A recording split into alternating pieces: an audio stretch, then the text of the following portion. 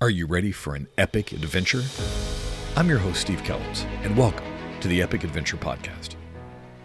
Welcome to Epic Adventures. You heard it here last. We find ourselves talking about gaming news before we record the podcast. Who did what? Who's making what? Who screwed what up? So we decided to start recording these little news discussions and sprinkling them in with our regular episodes. So here we go. Just chatting about gaming news that caught our attention lately. And the first one I want to talk about, Christina, is the Rebel Moon lawsuit. Now, you're the one that brought this to my attention. What did you think about that when you saw that Zack Snyder's Rebel Moon is being sued? I came across this rather sort of fortuitously, and I thought it was strange since I hadn't really heard much about it. Like, it seems like a big sort of thing. It's in sort of like this sci-fi world. It's in gaming spaces. It involves Evil Genius Games, who I know and like. But I hadn't heard anything about this. So it was really very interesting to sort of see it pop up just sort of in my daily news feed as I was scrolling through some social media app or whatever. I don't know. It was very interesting read because there's not a lot of information sort of around on it. Well, you make games, so you understand some of the difficulties of putting everything on paper. And oh, yeah. Of course, I've kind of lived my life in the legal world, so all these little details kind of matter. And like you, I thought it was really interesting. Now, for those of you that are unclear, Rebel Moon is the new Zack Snyder Netflix film. And the history or lore behind this is Zack Snyder wants to make a Star Wars film. Star Wars says, we're not interested. Zack Snyder says, I'll make my own. And so he goes and he puts together a typical Zack Snyder film, which one of the best reviews I've heard of it is that if you like Zack Snyder, you'll like Rebel Moon. If you don't like Zack Snyder, you won't like Rebel Moon, that it is a perfect Zack Snyder film.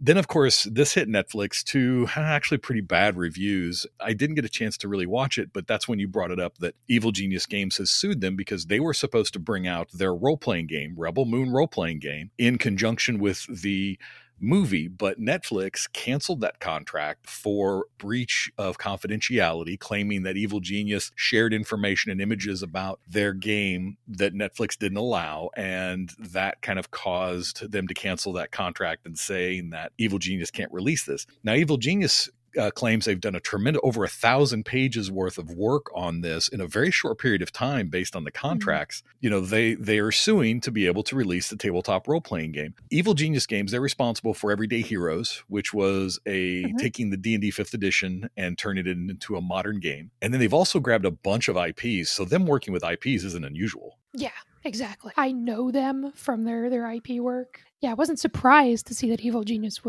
had this in the works. I just hadn't heard anything about it. And it looks like the only thing they want is just to release their game. Yeah. And possibly a little money for damages, but they just want to be able to release their game that they put all the work into it. And there's really no indication of why Netflix found it so important to cancel. The confidentiality thing, evidently some images were released at a convention prior to it. But that seems so lame. Yeah. And I'm not really sure why Netflix decided they didn't want to put this out. Maybe they lost faith in the film much earlier than viewers lost faith in the film. Maybe. But I think this is an interesting one to keep an eye on because it really starts talking about how games are going to be navigating the minefield of IPs. And I think that there's so much out there.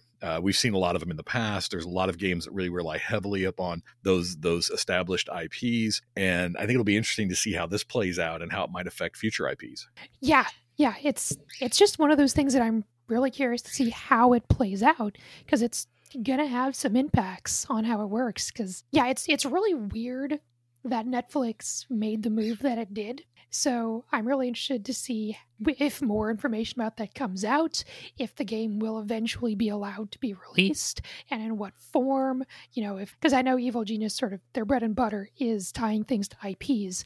So it seems weird that they would just strip everything from the IP out of it and release it anyways, since that's not really their thing. And the interesting thing, when we first started talking about it, I was like, hey, come on. There's no way they cranked out 1,000 pages worth of stuff in 2 months time period. They had to have been working on this before, and there's got to be some other things going on. But then when you dive into Evil Genius Games, of course, Everyday Heroes is what they started with, but they've used that system to do Escape from New York, The Crow, Kong Skull Island, Pacific Rim, Highlander, Total Recall, Rambo, Universal Soldier. I mean, they're quickly becoming the king of the IP games. Yeah, like this is like what they do is they take, after looking into it more, I'm not surprised they were able to get the 1,000 pages out because, some of that is art and they're probably using a very similar system so they didn't have to reinvent the wheel. They're just porting what they already know how to do into this new sort of world. It's like, it makes sense they could actually have done that. Yeah, and I think that's kind of what I was coming back to, is that my original questioning of the timeline doesn't really hold up when you look at what their past track record have shown. So keep an eye on this one, people. I think it's going to be really interesting, and we'll have some long-term effects on the IPs. Yep. Now, the next news thing that I wanted to talk about, and I kind of brought this up to you, is brand new and exciting offer that Humble Bundle is pushing out Pathfinder. So you're going to see in 2024, Pathfinder is going the Humble Bundle route. And for those of you that aren't familiar with Humble Bundle, they're a group that puts out large amounts of games at really low costs, extremely reduced costs. So Pathfinder announced that they're going to work with Humble Bundle and they're going to start pushing this out through them. And the list of things that are going to be coming out in this packet is huge. I mean, Pathfinder 2nd Edition Beginner's Box, Pathfinder 2nd Edition Advanced Player's Guide, Pathfinder 2nd Edition Game Mastery Guide, Pathfinder 2nd Edition Core Rulebook, the Bestiaries 1, 2, and 3, Ashes to Ashes Player Guides, Hell Knight Hill, Cult of Cinders, Tomorrow Must Burn, Fires of the Haunted City, and I'm missing a bunch here. Lost Omens are coming out, The Crown of the Kobold King. I mean, there is a ton of stuff. And why do you think Pathfinder is putting out, because Pathfinder sells well. Yeah. Why do you think they're throwing all this out for extremely high discounts? Part of it is definitely just for visibility. If you don't know anything about Pathfinder, the one thing they're known for is that, so basically, I think it was when D&D 4th edition came out, the folks over at Paizo didn't like it, and they said, well, we're making our own hack of D&D 3.5, and just stripping out all the IP from it and, changing the mechanics a little bit because we liked that system better. So they've always sort of made themselves, we're D&D, we're just doing it our way, which some people like a lot better. I personally like Pathfinder a lot better than D&D, but that's kind of their thing. So I think that's a big reason why they're pushing a lot of their stuff. Well, they're definitely moving to be the anti-Hasbro. When a year ago, when the OGL debacle kind of hits, Pathfinder immediately separates themselves from that, creates the orc, says, hey, everybody can use our stuff because, we want everybody to use that and everybody to play. Yeah. And so they separated themselves right there.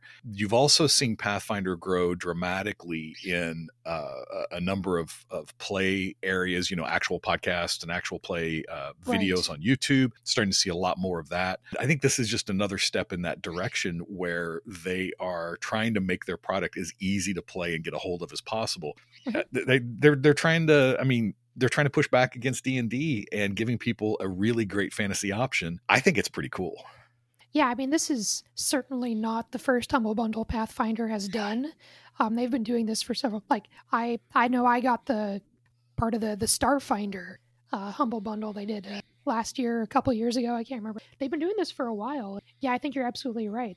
This is part of their strategy of getting Pathfinder into people's hands so they can see that there are alternatives out there and that Pathfinder is probably as close as you're going to get to Dungeons & Dragons without being Dungeons & Dragons. We're going to talk a lot about D&D, I'm pretty sure, over these little business episodes because they completely control the market share and have for quite some time. But as they continue to do the things that Hasbro is doing and alienating their fan base, and we're going to see all of the promises that were made with the OGL, most of those aren't going to come true, and you're going to see a new edition that they're not going to support in their common open licensing that they kind of signed with 5th edition. You're going to see more and more people move away from D&D looking for that other option, and Paizo's just standing right there going, come on, take our game, come on, you want to play it, here. we're right here. So this is awesome. Another thing to keep an eye out for. If you're looking for that D&D alternative, we've talked on this show about all of the different games that are out there, but Pathfinder, this Humble Bundle through Pathfinder seems like a no-brainer. You almost have to jump on board this. Yeah, it's a good one. You get 25 items for $25 right now, which is just great. It's crazy. Yeah.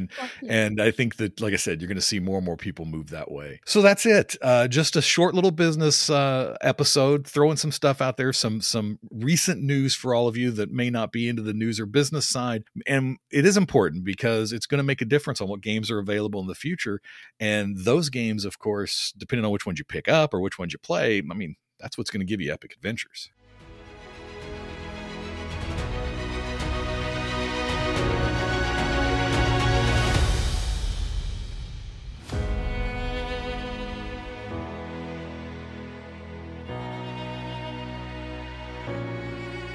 Thank you for listening. We hope you enjoyed the show as much as we enjoyed making it. Reach out and connect with us by going to oddfishgames.com. And don't forget, have an epic adventure.